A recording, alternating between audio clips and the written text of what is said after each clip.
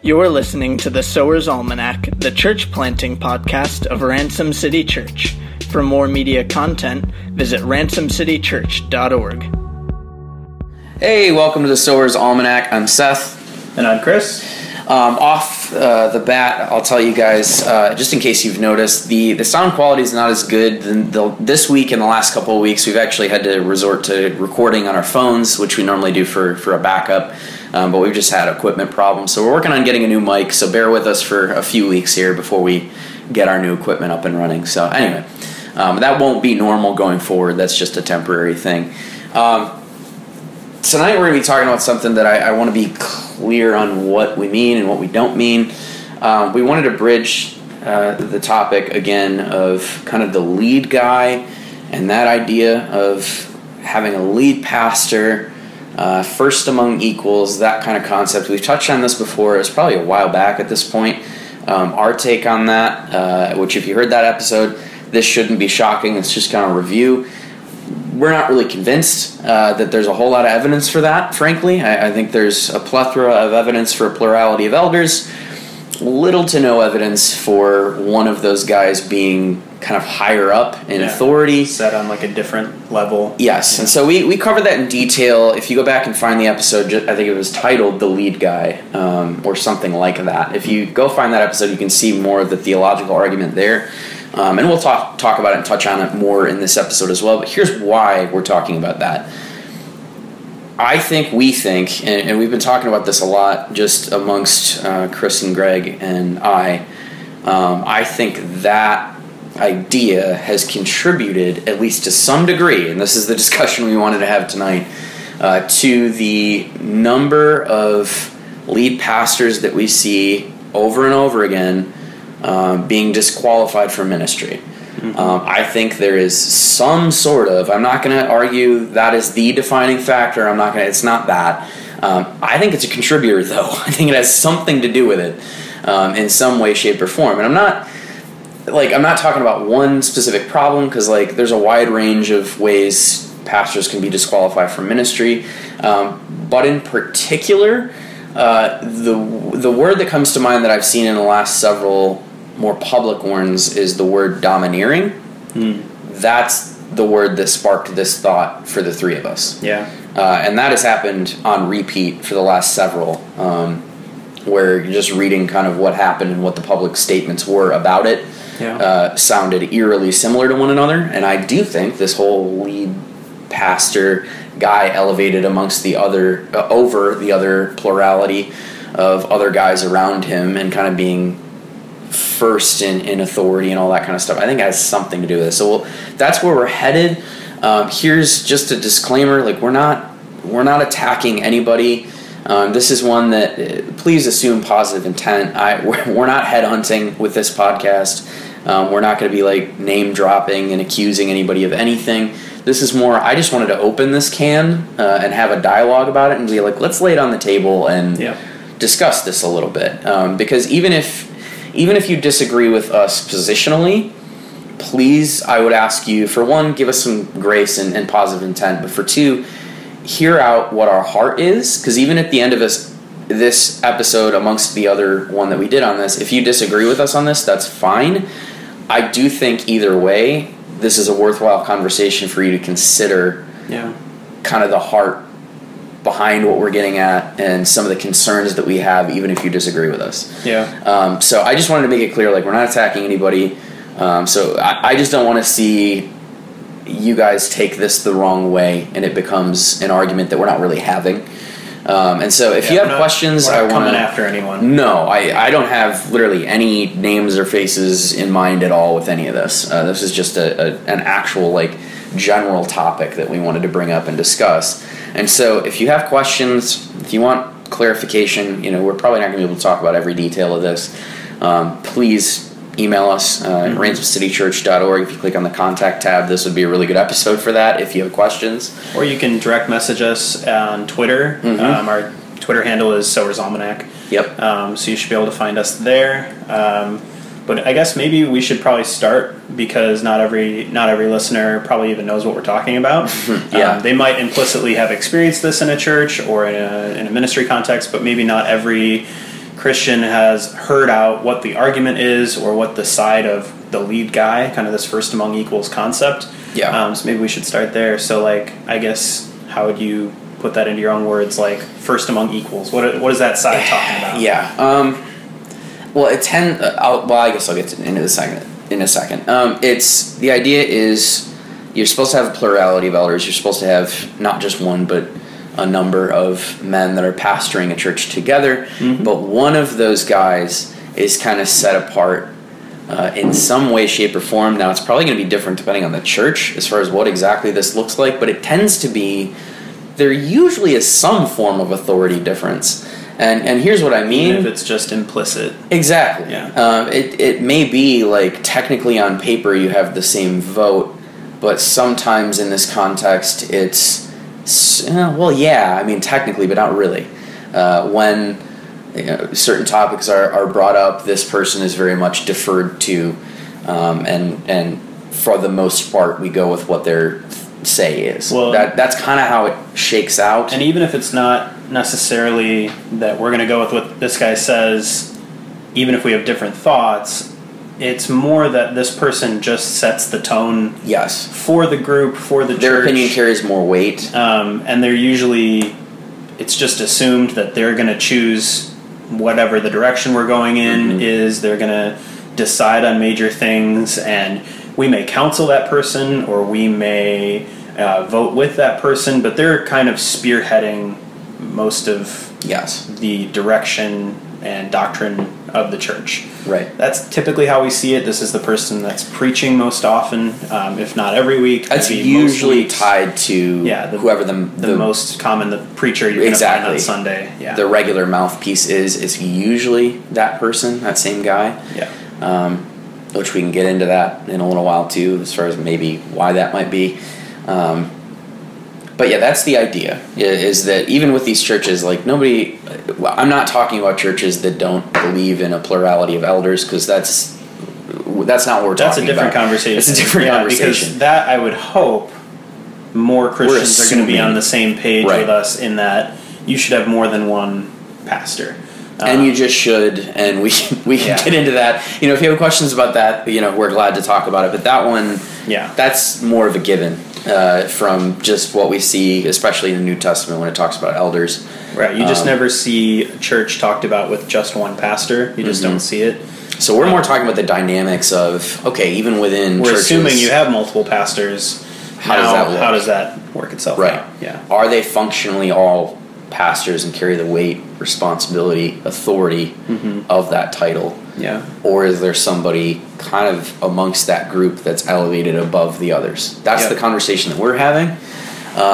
Do you want to talk about how people arrive at that, and then we can get into our take? I guess so. The concepts that people get into most often that kind of get them to this place that I've heard, and you can chime into. The thing I've heard most often people say is, typically throughout redemptive history, you have God choosing one guy to kind of lead the whole group. You got Moses, you got Abraham, all the way down to Peter, right? And that typically Peter is the one major argument that people in this camp will kind of throw out. And they'll say that he was what we call a first among equals. In that, Jesus had 12 apostles. They're all of equal value, worth, and dignity. But that Peter was the leader of this group. Of leaders. Right. He's the leader of leaders, and that he took the lead most often in speaking primarily. Peter was talking the most. And then they kind of see that has something to do with it being tied to the guy who preaches more often. Yeah, and even so they would kind of say, like, you see Peter speaking for the group very often, and so he was considered the lead apostle, and so that's where we get this idea that in a church you have the leadership, which is the elders, but even among them there's going to be a guy that is kind of the lead elder or lead pastor. In the church planting world, this is usually the one guy that originally started the church, kind of the founding pastor. And that's kind of That's kind of the scriptural argument. True? Anything you would add to that? Yeah, it's that, and you've brought up Moses is another go-to, I think, for people. So that's kind of where that comes from. So the thought that we kind of had was to split this into two halves of kind of where we're arguing this from. One, half of this is just experientially. We can kind of talk about the pros and cons experientially of having a lead guy versus having a flat leadership structure. And then also scripturally, we can kind of talk about that where we find that. So do you want to talk a little bit about the experiential side of I was going to say let's do scripture first. You want to start with scripture? Okay. So let's start with what the argument is. We just said that's kind of where people get that idea, especially looking at Peter. Our counter to this, and we talk about this in more detail in that previous episode, but our counter to this whole argument is that is not very convincing evidence. I'm not compelled, especially by Peter. Yeah, and it's just that is meant to be what the model is. It's typically also just not how we arrive at doctrine. No. Of any kind, and especially in like a reformed, in the reformed context, we typically hold Scripture pretty high, and basically it's like we hold an open hand where Scripture is silent, and This is kind of a reading between the lines. And it's very reading between the lines. Setting a whole system based around between the lines assumptions. That's my take on it. Yeah, there's not an explicit text for this, but that it is brought out as kind of the way to do leadership. Eldership. That would be kind of our first, maybe not red flag, because here's the thing, none of this is intrinsically sinful or malicious or anything like that. So we don't want people to get the wrong idea that we're like, man, you got to watch out for churches that use the word lead guy. We're not saying that at all. No. Most of these churches are going to be healthy, biblical, godly men doing their best, preaching the gospel. We're not. That's why we said we're not coming after anybody. No, and admittedly, frankly, even amongst healthy churches that you find, probably most of them, especially within the Reformed circle, are going to lean this direction. Oh, absolutely. We're the minority opinion on this, and you're probably going to run into more often than not people that do the kind of thing that we're talking about, where you have a first among equals. Yeah. But that's problem number one. You don't have clear text that you're pointing to. You just don't. You're pointing at Peter and the dynamics of his interactions with the apostles. But it's not, you don't have when you open up to 1 Timothy, you see this. It's not that kind of argument. It's kind of a between-the-lines argument. That's number one. Number two is Peter is kind of not a great example to use, and here's why. A lot of it, I think, is Peter just is that kind of a personality. He's kind of an impulsive. Very vocal. He just talks a lot. He's an external processor, is more. Does that mean he's in charge? I'm not convinced to that at all. I just don't get the sense that the other apostles deferred to him in any way. And in fact, James and John seem to be trying to take the lead a lot of the time. You see Philip outspoken when he's got doubts. You see Thomas outspoken when he's got doubts. And you see Paul rebuke Peter later. If anything, I would say that Paul seems to be the first among equals in that he writes the most scripture, goes on the most ministry journeys, and even openly feels comfortable rebuking Peter in front of others. And so it just doesn't seem like a great argument to say clearly Peter is the first among these equals. Yeah, and that's our heart behind this. We're just the ones going, hey, clearly, I don't know about that. Yeah. I'm not convinced of that. I think he just is a more vocal guy. He's an external processor, and so he's going to be the focus in a lot of those texts just because he's the one talking, but I don't think that means that he's the first in as far as authority is concerned.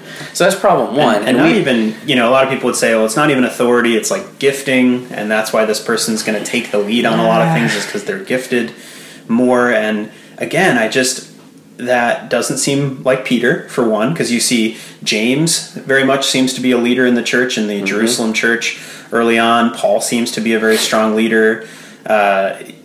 You over and over. John, I think, has written a lot more scripture than Peter. And so you just don't see that it's like, well, he's more gifted or he's more this or that. I mean, most people think Peter couldn't read until the end of his life. Right. Because he was an uneducated fisherman. And in the Gospel of Peter, there's, a handful of unique words even written there because he might not have had the greatest vocabulary. And so I don't think it's a question of gifting. I don't think it's a question of vocalness. No. I see this more, and I'm going to say it lovingly and humbly to my brothers who would disagree with me, I see this more as a structure that you've either chosen or has been taught to you being put over the Scripture, not coming from the Scripture. I agree. And I will say the word, it seems like eisegesis. It does. And again, I'm saying that humbly, saying I, at least at this point, am not convinced. You guys feel free to write back to us, message us, talk to us, DM us on Twitter, and give us oh, Chris, you're missing this. And that's fine. We're very open to being swayed on this. Mm-hmm. We don't have a horse in the race. We're just saying, kind of raising our hand at the back of the classroom going, can we really say it's that clear right. that this is God's chosen structure, that this is God's chosen structure for the way elders are supposed to lead a church? And the reason is because the stakes are high. This matters. This matters a lot, and we'll get into that in a second.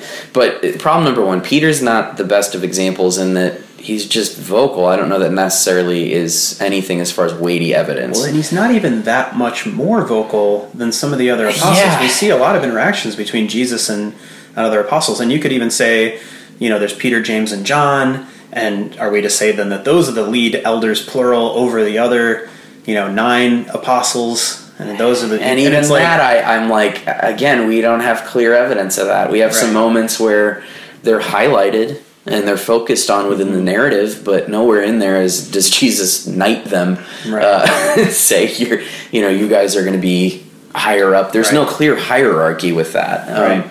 So I just think it's reading between the lines and reading something into the text rather than really examining, what is it saying? If we just had the Bible and said we're just going to create a church structure off of what the Bible explicitly teaches us to do, I just don't know if we would end up in that town. Right, and that's our point. And Paul, this is the other counter to that. Chris was saying, of all people, Paul would be if you're really going to play this game, I would think Paul would kind of be that guy more than Peter. And Paul is the most vocal about not doing that kind of thing. Right. Where he's arguing against the idea of super apostles. Right. In 1 Corinthians, he's having a whole dialogue with the Corinthians where he's saying, don't pit leaders against one another. We're all on the same team doing the same work. And he doesn't elevate himself above anybody. He says one plants and other waters, but God gives the growth. He also later on in 1 Corinthians... Apollos, who's Paul? We're nothing in comparison. It's God who gives the growth. And later on he even talks about the church, and I know this is about gifting and not about structure, but even as he talks about the gifting that the Holy Spirit brings in the church, he seems to say that some gifts are more external and more visible, and some more unseen, but it doesn't seem to say that one has more value than the other. But that's the very argument they're giving to Peter, that he's more vocal and he's more seen, and so that gives him more of a weight and value in the...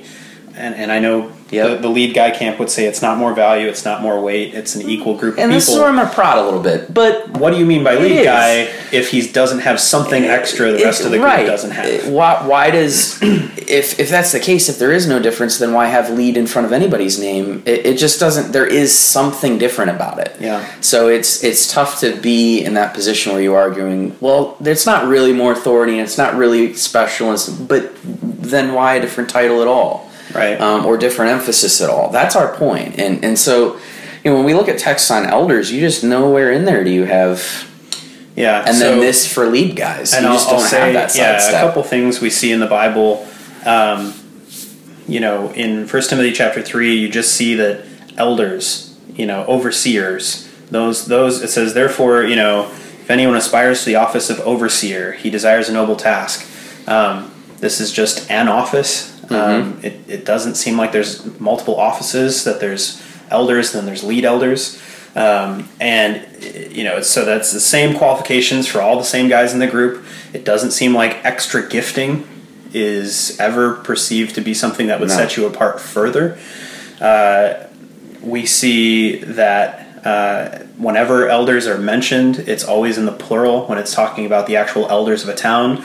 If he's talking about, like in the 1 Timothy 3 text, he says those who aspire to the office of overseer, singular, but he's talking about the concept. He's not actually talking about a church. Whenever he talks about an actual church, as far as I can tell, and I could be corrected, correct me if you guys want, but as far as I can tell, it's always plural. Raise up elders in every city, raise up elders in every church, the elders and deacons of this church, when he writes to Philippians, it's just always plural. And it doesn't seem like there's anything more to it than that. No.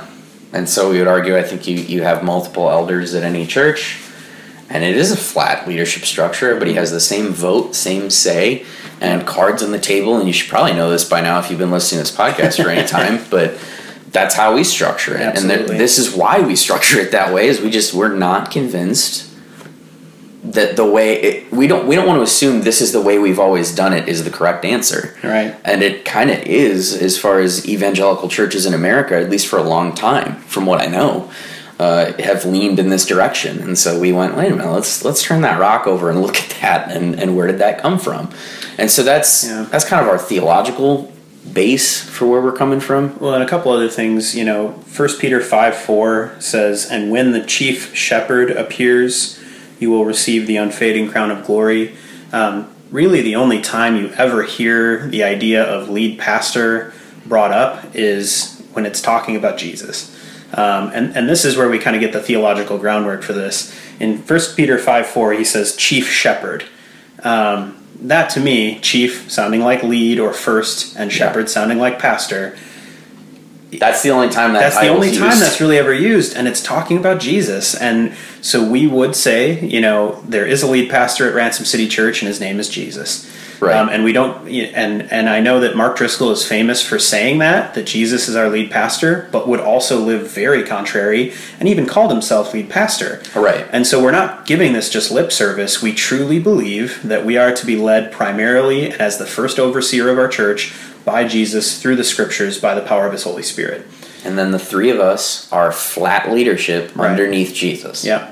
That's how it functions. And so everything we do, we consult each other and we consult the Word, and we don't really ever make a decision, even if just one of the three of us is out of sync. Mm-hmm. We almost never decide anything unless all three of us are in agreement under the kingship of Jesus.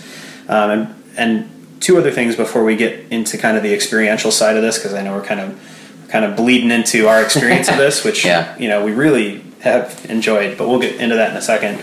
The two pushbacks that I think, or I guess three, that I was thinking about today when I was thinking about this, that the other camps, either I've heard them push back with this argument, or I could assume they will push back with this argument, is the whole, God chose Moses, God chose Peter, all this stuff you see over and over. We've got this kind of lead guy, Moses, Aaron, David, over and over. God kind of chooses a lead guy to lead his people and be the voice, for that people.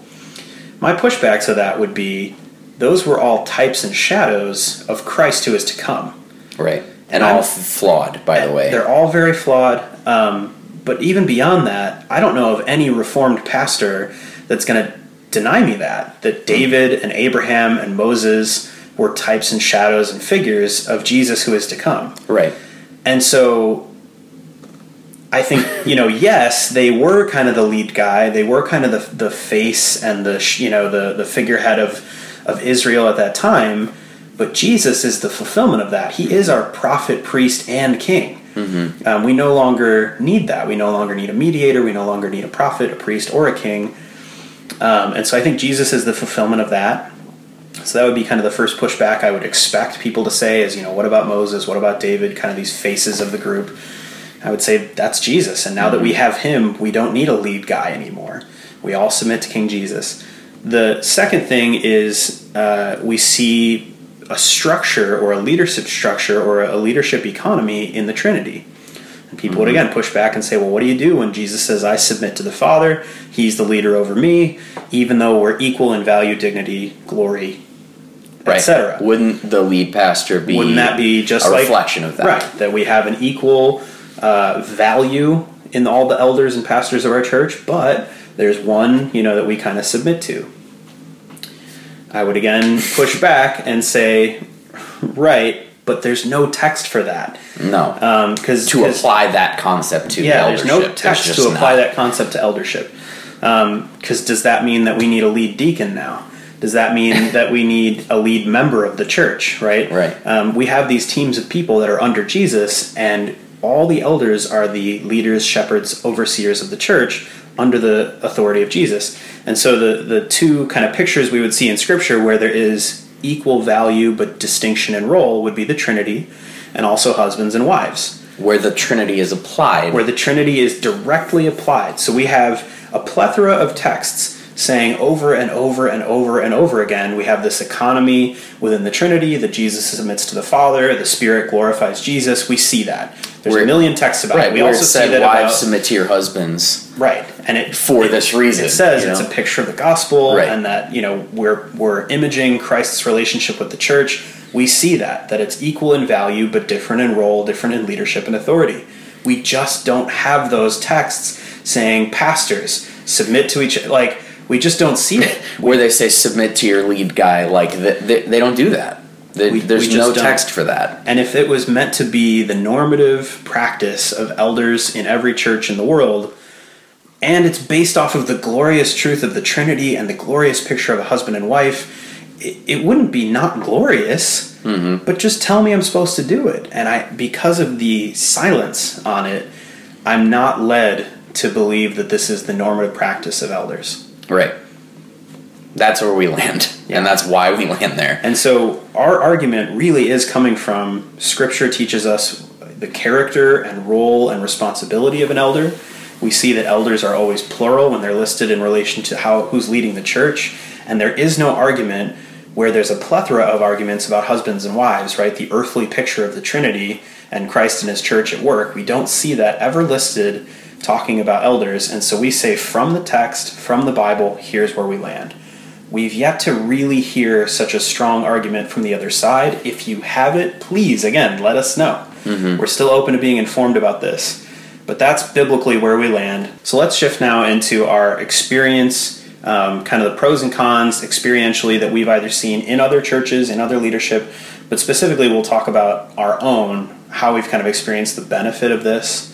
The one thing I was going to say, I think, and this has to do with experience, I guess. I think part of where that argument came from, of having a lead guy, is reflecting of something I've noticed for a little while within just kind of the culture and structure of the church. Yeah. I think there's an overvaluing, and again, don't mishear me, preaching is very, very important. I'm not saying that it's not important, but I think there is an overvaluing of that, in that it is valued at the expense of undervaluing other important giftings that have to do with what it means to be a pastor. Because here's the question, we've talked about this from day one as a podcast. Is preaching all that you do as a pastor? No. In fact, if you are the quote-unquote lead guy in a church that's structured that way, or even if you are in a church that's like ours where you don't have a lead guy but you have a guy that's preaching more often, if you're in that position, we've joked about it before, is that even from a time frame standpoint the bulk of what you do?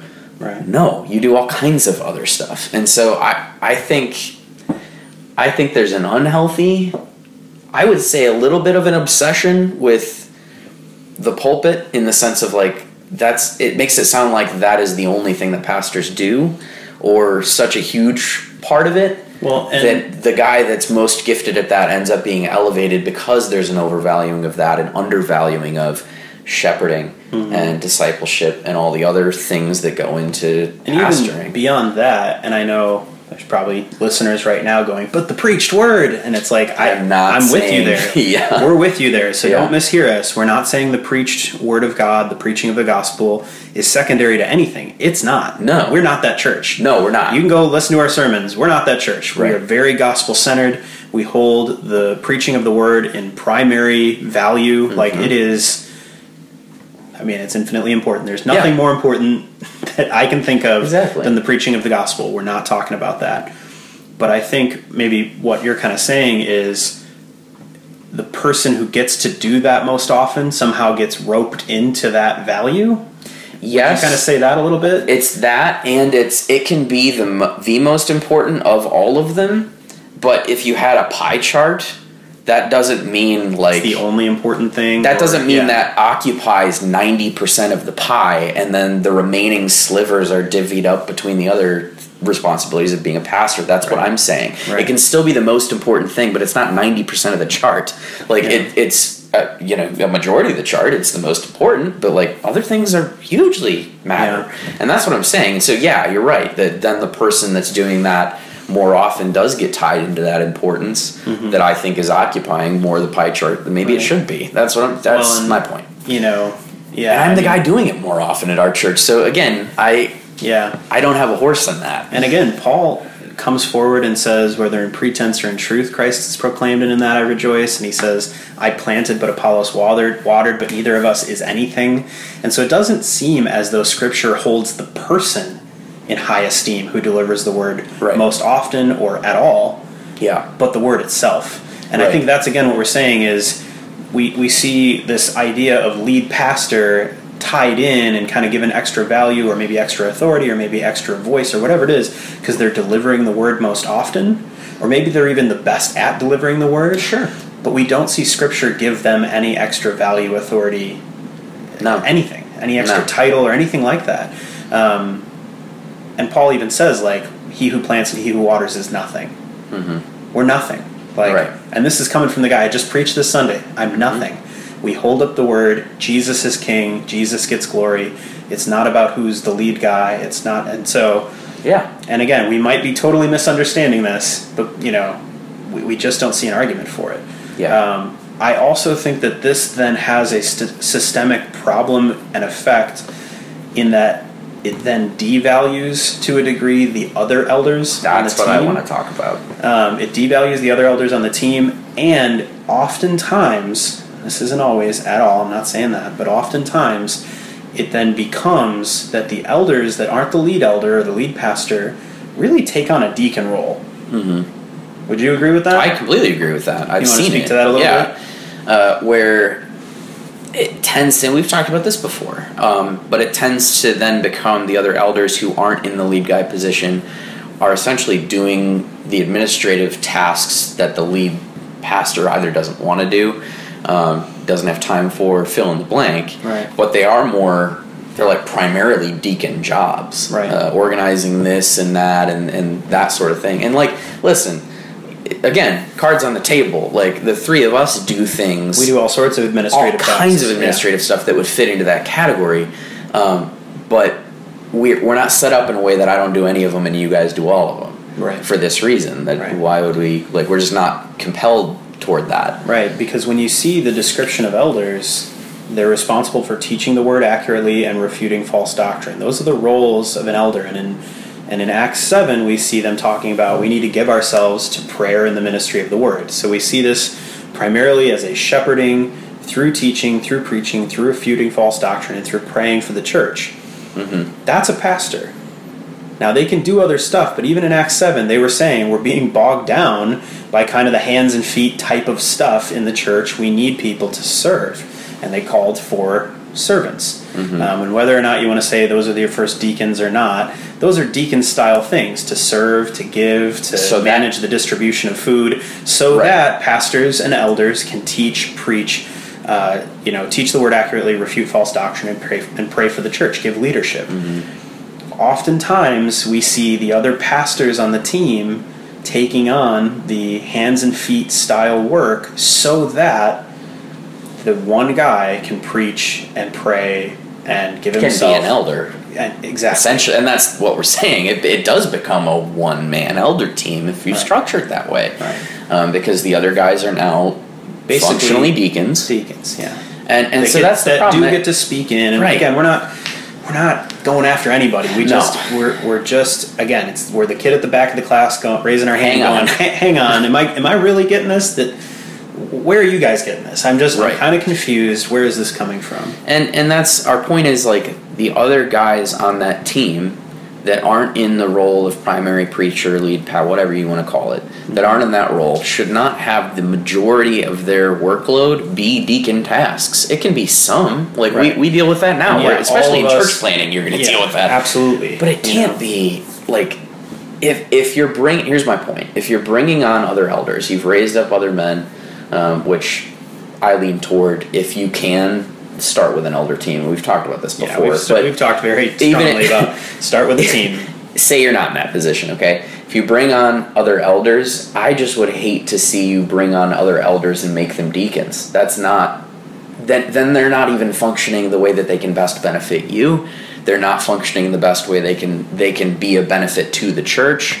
Like, they're just not. They're being handed tasks that's not really the role. And if you need deacons, then raise up deacons. Well, but don't. I was just going to say, if they're gifted and interested in and would like to be deacons, have them be deacons. There's nothing wrong with being deacons. We love our deacons. We've got great deacons. Deacons are great. Right. Not saying that at all. Those are super valuable. And again, we're not even devaluing deacon work. No. We're just saying when you give a pastor deacon work, then they're functionally a deacon. That's all we're saying. Not functioning as a they're pastor. just not functioning as a pastor. We're just calling for you to have a biblically tight leadership structure. That it's you have your elders doing elder work, you have your deacons doing deacon work, and of course, pastors do administrative tasks. And until Jesus returns and the fall is taken away from the world, I'm going to have to do paperwork. We're going to have to figure out something with the website or whatever it is. That, of course. And unless your church is super huge, because I know big churches and that happens, really do have. For you. Yeah, good for you. We're not degrading that at all. If you have the staff and the elders and the paid whatever, and they can do all the stuff, so you really can devote yourself. But given that we're talking to church planters, probably a lot of you are in our boat, where you are dealing with administrative stuff, and that's fine. But yeah, don't bog down your other pastors, your other elders with primarily deacon tasks. Right. But yeah, I think that is systemic of having this overemphasized lead guy concept and culture. And yeah, experientially, what was so I mean thoughts? I was just thinking, like, we've really been thankful that the Lord kind of led us to a flat leadership structure, that from day one none of us has had a greater vote than the other, that it, I would say, has given us health. 100%. In the sense that not one of us has had an undue weight on their shoulders to be the leader of the church, but that we shoulder that weight together underneath the broad shoulders of Jesus, really, who we say is ultimately responsible for being the lead pastor of our church. Right. He is ultimately responsible for overseeing, shepherding, ministering to us, and out of the overflow of his leadership of us, we are to lead this church. And so I would say it's helped not have a strain and a burden specifically on Seth, because I will say that Seth is just so you guys know, Seth's the only one that is full-time with our church. So of the three of us, we've got Seth, myself, and Greg. Greg and I work full-time outside of the church and then give kind of as many hours as we can to serving the church through our leadership. So Seth is going to be automatically seen as the leader. Right, just as I'm full-time. Just, if we're going to all be honest, nobody in our church would accidentally think like Greg or I is the leader. It's going to default to me if it's going the guy to be that preaches most often, the guy that works full-time for the church. But Seth doesn't need the weight on his shoulders of believing that's true. No. That it all funnels to him. Everyone needs to interest come with in him, that, by the way. I with don't their questions and their whatever. It's like that we share this structure that he's not discipling everyone in the church. No. He's not handling all the conflict in the church. He's not. I mean, no. Name a thing, but it doesn't all land on Seth at the end of the day. Nor should it, and that's what we're saying. Like, and I don't think that's supposed to be what it is. And that's the thing, is if you're out there right now going, but I feel like it is all right. Just at the end of the day, if I screw this up, it was me, and and I'm totally responsible for everything at the end of the day. Like, man, trust your elders. If you don't have any elders, raise some up. Right. If you have elders, start treating them as your equals, and divvy up the leadership, divvy up the responsibility and authority. And this is what I was going to say. Like, don't hear that this is like Chris and Greg are happy and I'm not somehow, because that's not true. I don't want it any other way. This has been a huge blessing to me to, I think, safeguard me and protect me from being the guy bearing an undue, unhealthy load that I don't think was ever intended to be borne by anybody but Jesus, frankly, as far as the chief shepherd role. Yeah. And so it's really protected me. There's about 1,000 benefits I wanted to highlight. One is, because this is how we function from day one, it's not any of the three of us as church at all. because we've done everything together. You can't look at Ransom City Church and go, that's Seth's church, or that's Chris's church, or that's Greg's church, as far as how it functions, the DNA of the church.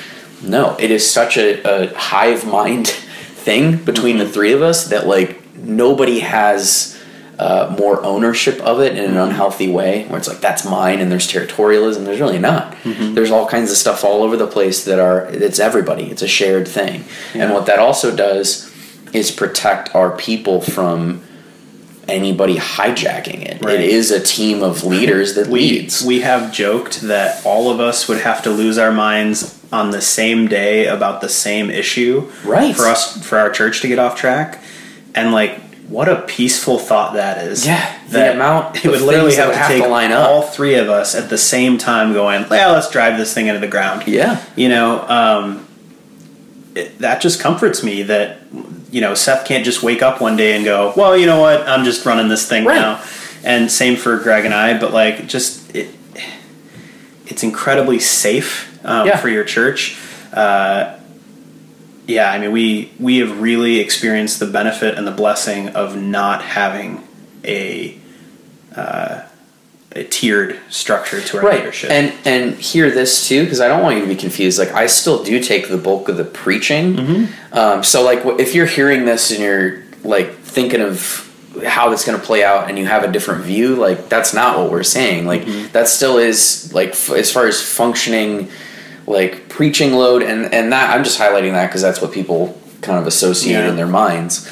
But it's like, what we're saying is, even though I'm doing, like, numbers wise the majority of the preaching, that doesn't make me special. I don't get a different title. I don't get more say. I don't get that just happens to be an outworking of what it looks like for me to be an elder. Like, it's not, and I'm not special. Right. The thing is, like, you know, I love preaching too, and like, I don't think I'm bad at it. I don't think I'm amazing at it, but I like preaching too. I just don't have the time. Like, I work a full-time job outside of the church, and even if I wanted to preach every week, I just couldn't. It would kill me. It's just not the narrative that we're in. And so, for one, it's just pragmatically, Seth's going to preach most of the time because he has all of his hours devoted to the church. Greg doesn't want to preach very much. Like, he is increasingly like, I'll preach maybe once or twice this year, but he's not wanting to preach once a month or anything like that. So the way we've kind of landed is, practically speaking, none of us wants to preach every week except for, you know, Seth, but and not even that he wants to preach every week. we have a rhythm. We have a rhythm of, you know, every 5 to 7 weeks. On average about 5 right now, 5 or 6. And that's anymore. 5 or 6 on, and then I get at least 1 off. Anymore, and Seth starts to get squirrely. I start to get weird and depressed because it feels like Groundhog Day. Yeah. Like, at a certain point, you're like, oh my goodness. So I don't want any more preaching load than I have. But I'm just painting that picture because I don't want people to hear this and think that we're saying, so here's what you got to do then if you're going to have a flat leadership structure. That means you all have an equal number of preaching dates, and if you're in your mind like, well, this guy isn't even gifted at that, like, that's not what we're saying. Yeah, we're talking about authority. We're talking about emphasis. Right. That should be equal. You're sharing that together. Right, because Greg primarily is very interested in leading our band. Right. So that's what he does. He plans our liturgy. He gets the band together. He leads them in prayer. Similar to a worship pastor at other churches. He kind of oversees them. I don't want to do that every week, and neither does Seth. No. And so it's like, do it. It's been divvied up, like, based on our giftings for one, but even that, like, you're a gifted preacher, so it's not... And I lead the band. Right. So it's not... It's really, what I was going to say based on giftings, what's funny is, part of it shook out just because you are very well-rounded and can kind of... I've called you the utility guy in the relief pitcher before, because you really are. Like, you can lead worship, you can preach, you're gifted at all of those different things. Yeah. And so, like, your role reflects that, because you'll step into any of those when we need it. Greg's role reflects, like, he is really gifted at worship. My role reflects, like, I'm not as gifted at, like, if you threw me into tech with stuff you do, that's just not, I could figure it out, but, like, it's not, you know, and stuff like that. So it's... what we're not saying is a flat leadership structure means everybody preaches equally often, everybody leads... I don't know, your elder meeting equally often, everybody leads the band equally often. We're not saying that at all. You can figure that out on your own. We're especially talking about authority. We're just talking about, authority. Emphasis. Reverence for each other. That's right. That's what I mean. That we submit to one another. out of reverence for Christ. Like that's what the scriptures say. We submit to each other. And so we just have this constant mutual submission between the three of us that it's, I submit to you and you submit to me and I submit to him and he submits to you, and just round and round we go. And that's how it works. And ultimately it's so that we can all be submitted to Jesus. Right. But yeah, and here's the thing. If you want, say you got 3 guys, 5 guys, whatever it is, 5 guys. I'm just kidding. Burgers and fries. Burgers. But say you got 5 guys in your church that are all equally gifted at preaching, all like preaching, and you guys are like, hey, there's 4 to 5 weeks in a month. Let's all just take a week and it is what it is. Fine. That's fine too. I don't care. Right. Nobody cares. Right. Like, it's just a funny, we're just saying. There's freedom in how this divvies up. But as far as, what responsibilities and we're stuff just saying look like. You all need to be leaders. You all need to occupy yourself with the ministry of the word and prayer. What that might look like is you occupy yourself with the ministry of the word and prayer, in that you oversee the whole Sunday school ministry in your church. The ministering of the word to the kids and praying for those kids by name every week. Or maybe you are, you got a big church and there you got your own young singles and young couples and college age and 30s, and you got all these different ministries, and you want to occupy yourself with the ministry of the word and prayer with that group. Or you guys share the preaching load, or you have a Sunday school structure. Our church is so small, we just don't have these other rhythms and structures, and so our leadership's just going to look different. But it's a lot more streamlined. Yeah, but those you guys are some might examples. have all these other areas, Yeah. and that's where the elders come in, is the ministry of the word and prayer. Yes. That can look like all sorts of stuff. As long as you're teaching doctrine accurately and refuting false doctrine and praying for your people, that's what a pastor does. Yes. Let me press on a soft spot Yeah, here. go ahead. And this is, again, I'm in the role. I want you to hear, I'm in the role when you look at, what I do and my work week looks like, that you might label lead pastor, but we don't. We're not going to do that. We very intentionally don't do that. So here's why I'm emphasizing that. I'm emphasizing it because I want you to know I don't have a horse in this race against what I'm saying. In fact, what I'm saying would argue against what you would think I would say, but no, really. The thing that I want to press on, an outworking of this practically, if you've got, say, 3 to 5 elders, right? And you've got your guy that is going to be occupying the pulpit more often. The other guys get to speak into the preaching calendar. The other guys get to speak. That's what we're talking about. Right. You don't have a guy that just has his little kingdom that is untouchable. That's not healthy. You're not submitting to one another. You got a guy that's got a whole category that's off limits. And we're not saying it will always automatically lead to trouble, but man, is it prone towards I would say just danger. It's just a dangerous, precarious place to be, that there's any area of your church and your ministry where it's more like where the that's other guys my can't thing. speak in. What I'm saying, I poked at that role because it's tempting if you're that guy to be like that. If you're, carrying the preaching responsibility, but that applies across the board in the same way. We speak into worship. With Greg, that's not off limits. We help him speak choose into the songs and the order, all and the kinds of scripture. Right.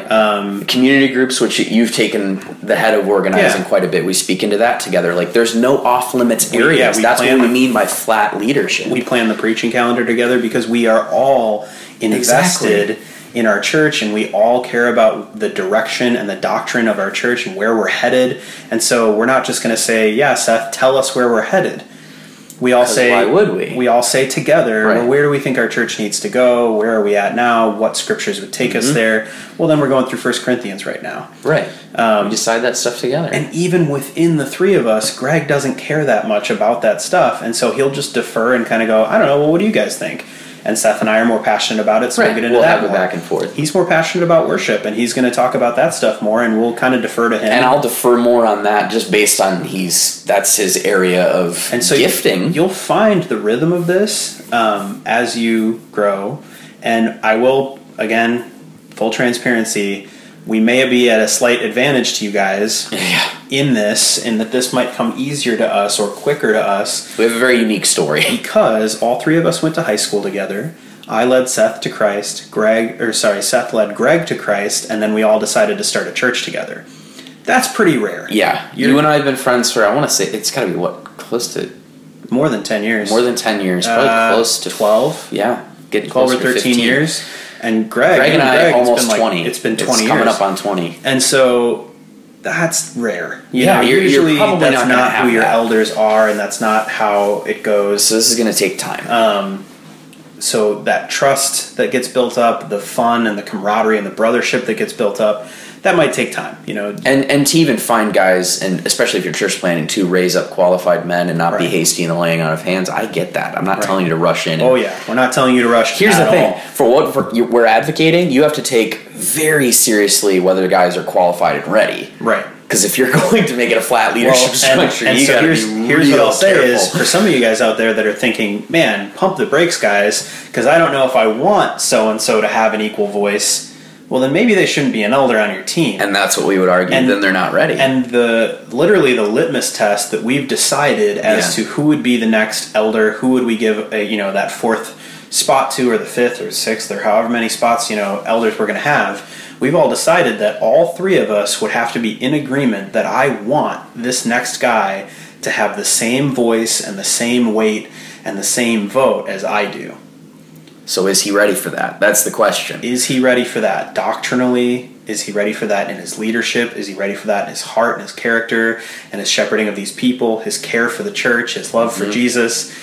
If it's not there that you want them to have an equal voice with you, they're just not ready for eldership. Then pump the brakes and wait a little bit. Give it time. But that's what we want, is for the three of us, or the 5 of you, or the 10 of you, or the 100 of you, however many elders you have in your church, that you have an equal voice. And here's, as far as experience, the benefits of what we've seen in this, it's a couple other things too. For one, it lessens my workload in that because we go out of our way as a church to highlight this during members' meetings or membership classes. I highlight Chris and Greg are also pastors that you can also talk to. Like, you don't need to go to me every time. That lessens the pressure on me. That lessens the workload on me, because that'd be just unrealistic if any time anybody had a pastoral concern, they thought they needed to call me. They don't. Yeah. You guys are equally capable. And so we highlight that. That's a benefit. Yeah. Go ahead. I was just going to say, our church is too big for that, and our church is really small. Right. So your church is probably also too big for that. Right. That just one guy is where everything funnels to. No, thank you. I'm sure if that is the situation you're in, you're probably very stressed out. Probably exhausted. And so that's a benefit for me personally. The benefit to our church is we're structured in such a way that I have full confidence that if something happened tomorrow and I just died or something even, I was going to say worse just because that's an interesting thing, but it is worse in the Christian worldview.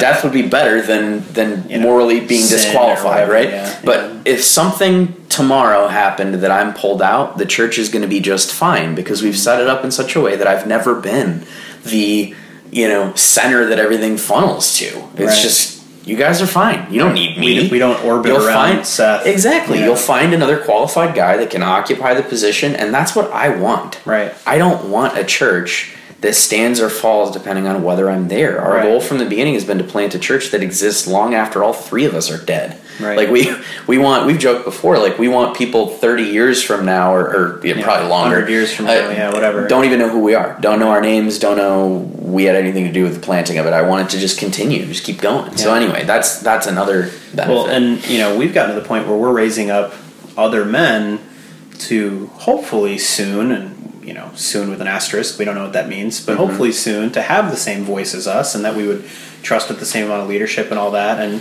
when the three of us were on a plane flying to the pastors' conference in Minneapolis, I forgot about this. We texted our wives and said, I guess if all three of us die, these are the three guys in charge. They'll figure it out. They'll figure it out. And so, we hold this office with an open hand. We trust that Jesus is king and that he's the lead pastor of our church, and his word won't pass away, and our church won't pass away as long as we're in submission to his church.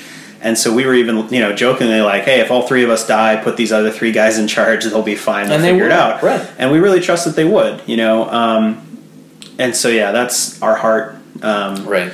So, we've kind of covered, here's what the lead guy idea is and where it comes from. What we don't mean when, we're not attacking anyone in this, but we don't see it as coming straight from the scripture as much as straight from maybe pragmatism or the business world. That's a lot of it. Or, what you were taught and what the guy before you was taught and the guy before him was taught. And it makes sense. Like, why question it? It works to a degree. It really benefits one guy, too, that here the analogy I would use is to give a political analogy. We joke all the time, because I have an interest in politics, but like the political brokenness, whether it's in our country or any country, like, oh man, the political system's broken, but the problem is the people to change that would have to be the people in power who are benefiting from the brokenness. Right. And that's part of why this continues, is that it does require a guy that would otherwise be put in that lead guy position to go, you know what? Right. I'm not going to do this because I don't feel comfortable with it. I don't think it's right. And I'm going to defer authority that otherwise would have been handed to me. Yeah. I'm going to have less of that, and I'm going to give it to these other men and really make them equals with me. That is a sacrifice in the sense of that's not how the system is set up right now. Right. The system is going to encourage you to not do that and to be the first among equals. But it's, for one, it's not, I don't think it's really a sacrifice in the sense of, I think it is just what we should be doing. That is our position. And it's also not a sacrifice in the same sense that it's protecting your soul. Yeah. It's protecting your soul. It's protecting your church. That's exactly what I was going to say. It's for the good of the church that you're leading. It's so much not safer for your It's not church. about you. It's about Jesus, and it's about his church, and this protects his church. Yeah. It's always been his church. Well, so are you reflecting that in your leadership structure? The thing that we found, too, is when we basically relate what I would say is kind of a foreign concept, the stuff we've been talking about tonight, when we relate this to other pastors, it just comes off to people as such a breath of fresh air that they're like, I've seen people literally their shoulders drop and they go, oh, that would be so great. Like, I've literally heard people say more that than once. Yeah. More than once. And I think people deep down long for, whether you are the lead guy, you kind of long to relinquish some of that authority. Someone else takes some hits. Yeah, have someone else shoulder it with you and you're kind of exhausted. Or you're not the lead guy and you're kind of on this team of quasi-deacon elders. Where you're not even sure how much say you have. You don't know how much say you have. You don't feel like an equal with the other guy. You don't necessarily feel like your gifts are being utilized. And I've heard guys in that position too go like, man, that would be cool to be like, basically be an equal, right? And be a pastor. And so we've kind of just heard other people go, I've never really thought, but yeah, I guess that's true. Like, there is no like lead pastor in Scripture and things like that. And so so we've seen that. But yeah, we really enjoy it ourselves. Right, we do. And again, to reiterate, this is something all three of us are on board with. This is not nobody is reluctantly doing this. This is something we came to the scriptures together, wrestled with, and went, this is where we're led. And that's why we set it up the way that we did. And so let's circle back. Here's the reason we had this conversation. I think this idea of whether it's spoken or unspoken, and that's part of this problem here, because sometimes it's just kind of an unspoken thing. But this idea of elevating one of the elders, one of the pastors above the other ones, I think has led to and contributed to a culture of domineering leadership and eventual ministry burnout of some kind, disqualification, stuff like that. Yeah. There's been too many of these cases, and I don't want to name names too much, but we talked a little bit about Driscoll. The one that prompted it recently was Darren Patrick. They've been eerily similar. And I don't want to get into the gory details, but the one word that kept coming up was domineering. Yeah. And I think and the thing we kept hearing too was that no one could really speak in, that they have kind of gotten themselves to a level where others couldn't speak in. Yeah, we with Darren Patrick, it sounds like the other pastors did step in. It sounded a lot healthier than the first round with Driscoll, which was good. Well, that was an empire. Yeah. It really was. But here's why we're highlighting this. Here's where I struggle. I think part of the problem is being a guy that functions as far as the responsibilities. I would have been allowed to be the lead guy based on the way the system is going. And most people, I'll bet if you ask in our network and in our denomination, who's the lead guy at Ransom City, they're going to say Seth. Right. Like, that's just how there's grace in this. I know what they mean. We don't get into a whole argument about it. After people on this. And in my mind, I just retranslated it to, because we don't even use the official title, but it's like they really mean more preaching, pastor, or whatever. I don't care. We don't use that. Which either. we don't use. We can get into that too. But I just don't think it's necessary. Like, but I also don't. I'm not going to go to war about it. A quick aside on that, and again, we don't go to war on any of this stuff. We're not going to correct people mid-sentence and go, he's not a lead pastor. But, the reason we haven't, and you can look on our site, but the reason we don't call Seth the preaching pastor or the lead pastor or the teaching pastor or the pastor of preaching and vision or the pastor of whatever is because that's not all he does, and he's not the only one that does it. No. You preach regularly, other people preach regularly. We have other people preaching, so he's not the only one who does it, and it's not all that he does. No. Because you could say Seth is the preaching pastor. Does that also mean he's the admin pastor and he's the discipleship pastor and he's right now we entered into marital counseling, so he's the young couples pastor and he's just the pastor. We just all wear a lot of hats. Like most pastors do, and even if there's a thing that he does more often, which would be preaching, it just seems like that doesn't define what my it doesn't define is. him. We don't see again any precedent in the scriptures for it. So why bother? Like it just makes it seem again that there's an unequal share of either responsibility or value or role or whatever. So that's an aside. And then again, it does communicate to me. Here's what I wanted to get into. Where part of the other reason we don't do stuff like that is I think then it is going to, whether I acknowledge it or not, send some sort of subliminal message that that's my turf. Mm-hmm. And this is my thing.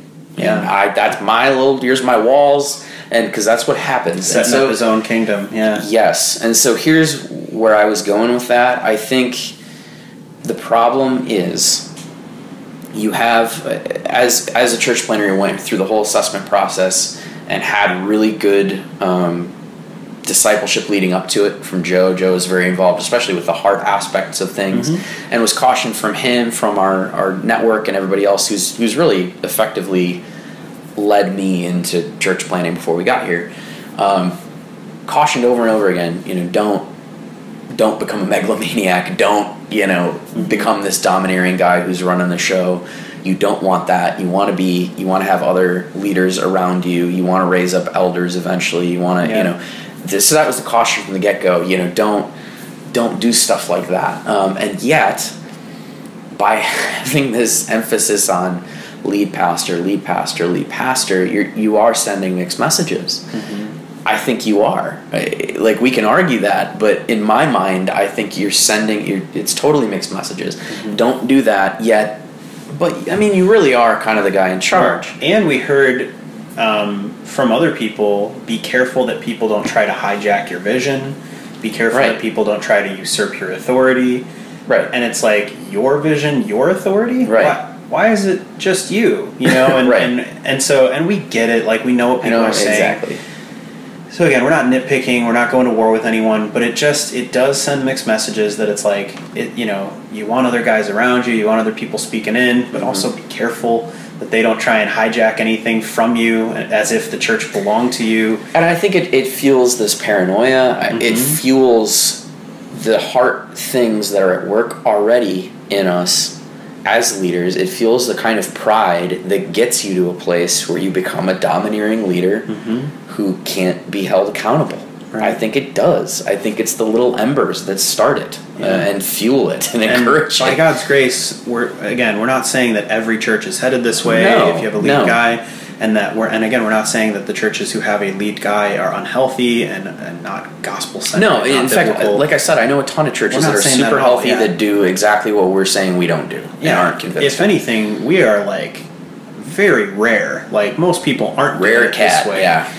And so we're not going to go out and say everyone who's not doing it our way is wrong and everyone's, they're sinful and they need to repent. We're not saying any of that. And part of the reason, like we said at the outside, is I don't think any of this is malicious. No. I don't think the overwhelming majority of this is set up intentionally for any of these reasons at all. I just think it's a byproduct. Right. I think it's a byproduct of a theological position that I'm not convinced of. That's why we're talking about this. Right. And so that, I just think, like you had said it at one point, you can probably correct me and tell me the exact quote of what you said, but you said something to the tune of, like, I think this lead guy culture thing is something that in 20 years, when we're reflecting on the church planting movement of the 2000s the into Driscoll now, era, we're going to look back and go, that was not a good idea.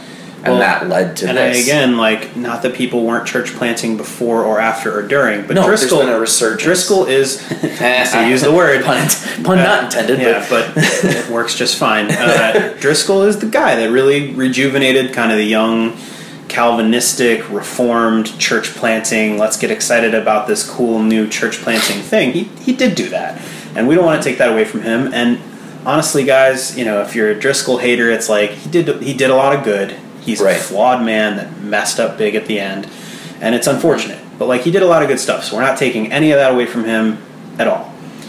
But I think the flaws that we all knew him for, and I think that he would even admit he's flawed in, are fueling some of this lead guy culture. Yeah. I think he was a big proponent of the first among equals idea, and we have a lot of church plants coming out of the Mars Hill idea and structure, and even if they're not Acts 29, right? Even if they're not Acts 29, it's influential. He's a big name, and he had I don't mean a big mouth in a bad way, but he had a voice, big platform. Big platform in our culture. And I do think that 20, 30 years from now, 50 years, whatever it is, we are going to look back and go, man, Driscoll did a lot of good, but I think that was an area where he influenced us in maybe a negative or unbiblical and started direction. This cycle and this inertia that people just sort of innately followed. It just sounds right. It sounds good that it's First Among Equals. First Among Equals sounds catchy. Rolls off the tongue, and it sounds like, quick. There's the Peter of the group, and you get that all sounds great until you actually examine it. I just don't think it holds any water. It's full of holes. Yeah. And we came from that group. We are an Acts 29 church. We loved Driscoll up until he kind of lost it towards the end of his ministry. Right. And we still love him as a brother. We love him as a brother. But as far as his ministry is we concerned, hope he's doing well. I don't know where he's at with any of that. Right. But what we're saying is I think early on, Seth, your email signature was even lead pastor of Ransom City Church. It was, and I changed it. He kind of had that title for a while, and then we kind of re-examined the scriptures and said, is this coming from a place of scripture, or is this just coming from we just accepted? Just assumption. It was just handed to us as this is the assumed leadership structure. And once we examined it, we were kind of I don't think we need to run it this way. So and this whole thing, like I said, it sets it up that it can continue on without you, and there's an easy transition if you do it this way. And here's another just practical, because I painted the kind of darker version, if you die you're disqualified. Here's another one. What if I don't know what's going to happen in 10 years? What if something happens? God calls me to something else that I did not anticipate, which by the way, not my plan at all right now. But I'm saying things happen, things change. What if something happens? God calls me to go plant elsewhere, but we've set up our whole lives around me being this lead guy and this figurehead. It is going to be an adjustment versus the way we're set up now. Whatever. Well, I was never the preaching pastor anyway. Here you go. Here's whoever else is going to step into this role. Well, I think it's especially damaging when that guy falls or when that guy leaves, is because he was the whole face and he was the voice of this whole church or this whole movement. And it's if he falls, in sin, if he dies, if he leaves, the church just crumbles. Right. And, you can say, well, not necessarily, but it so often does. It just falls apart. Or is way more difficult than it needed to be. That's the point. Even if it doesn't fall apart, it's still going to be a way harder road where you got to undo a lot of work now. So I think... Do you have anything else to say on the topic? I mean, I'll highlight again, if you guys have questions or comments, please reach out to us, ransomcitychurch.org. Click on the contact tab. You can email us, or our Twitter handle at Sower's Almanac. Please reach out to us if you do have any thoughts, because this is one we can revisit and keep revisiting. Mm-hmm. I feel like this is a dialogue we're willing to keep having, especially, I don't know of anybody else having this conversation. No, and they might be. There might be, but unaware to us. Unbeknownst to us. So I will say this: if you're reaching out to us on social media, be nice. If you think we're dumb and we're coming from a dumb place, be nice, because we're trying to be nice to you here. We've tried not to be, not to have any animosity in this, that we are just trying to say, here's what the scriptures say. We just don't see it your way if you're disagreeing with us. Yeah. Please be nice if you're reaching out to us on social media. Remember, we're both brothers in Christ here, just trying to do our best. But yeah, please do respond. We want to hear what you're thinking. Right, and like I said, just know our heart behind it. Even if we do land on different positions on that, that's fine. We're going to both be in eternity with Jesus. I don't care about that as much. My concern is, either way, even if you disagree with us, I want you to hear our heart and hear our concerns. Mm-hmm. Even if you are going to land in a position where you lean toward the first among equals thing and you're convinced of that. For one, as long as you actually feel confident standing before Jesus on that position, that's my first primary concern. Right. Are you confident in that? If the answer to that is yes, still hear our heart of, here are our concerns. We just don't want you to think this is your church and your kingdom. Right. And if you're still going to choose, after listening to this episode, I'm still going to run my church as though we have a lead pastor, we have a first among equals, okay, please safeguard against all the concerns that we brought up. That's what I'm saying. Fine. You're allowed to come to the scriptures and walk away with your own opinions, because this is not a conviction level, salvific. We're not drawing lines in the sand and asking you to cross. Which is why we lean the way that we lean. Right. But yes. Yeah. But if you're going to fall on a different side of this, please use the other men in your church, set up boundaries, set up safeguards, set up checks and balances, because even in our own country, as much power as the one president we has, we do have a legislative and a judicial branch, that there are checks and balances. Please find something like that for yourself. There's got to be something where you can't blow this thing up. You can't be untouchable. And the reason we're talking about this is when we see instances where men that we look up to are disqualified. Here's the thing. It shouldn't trigger I can't believe he did that. That's so stupid, blah, blah, blah, blah, blah.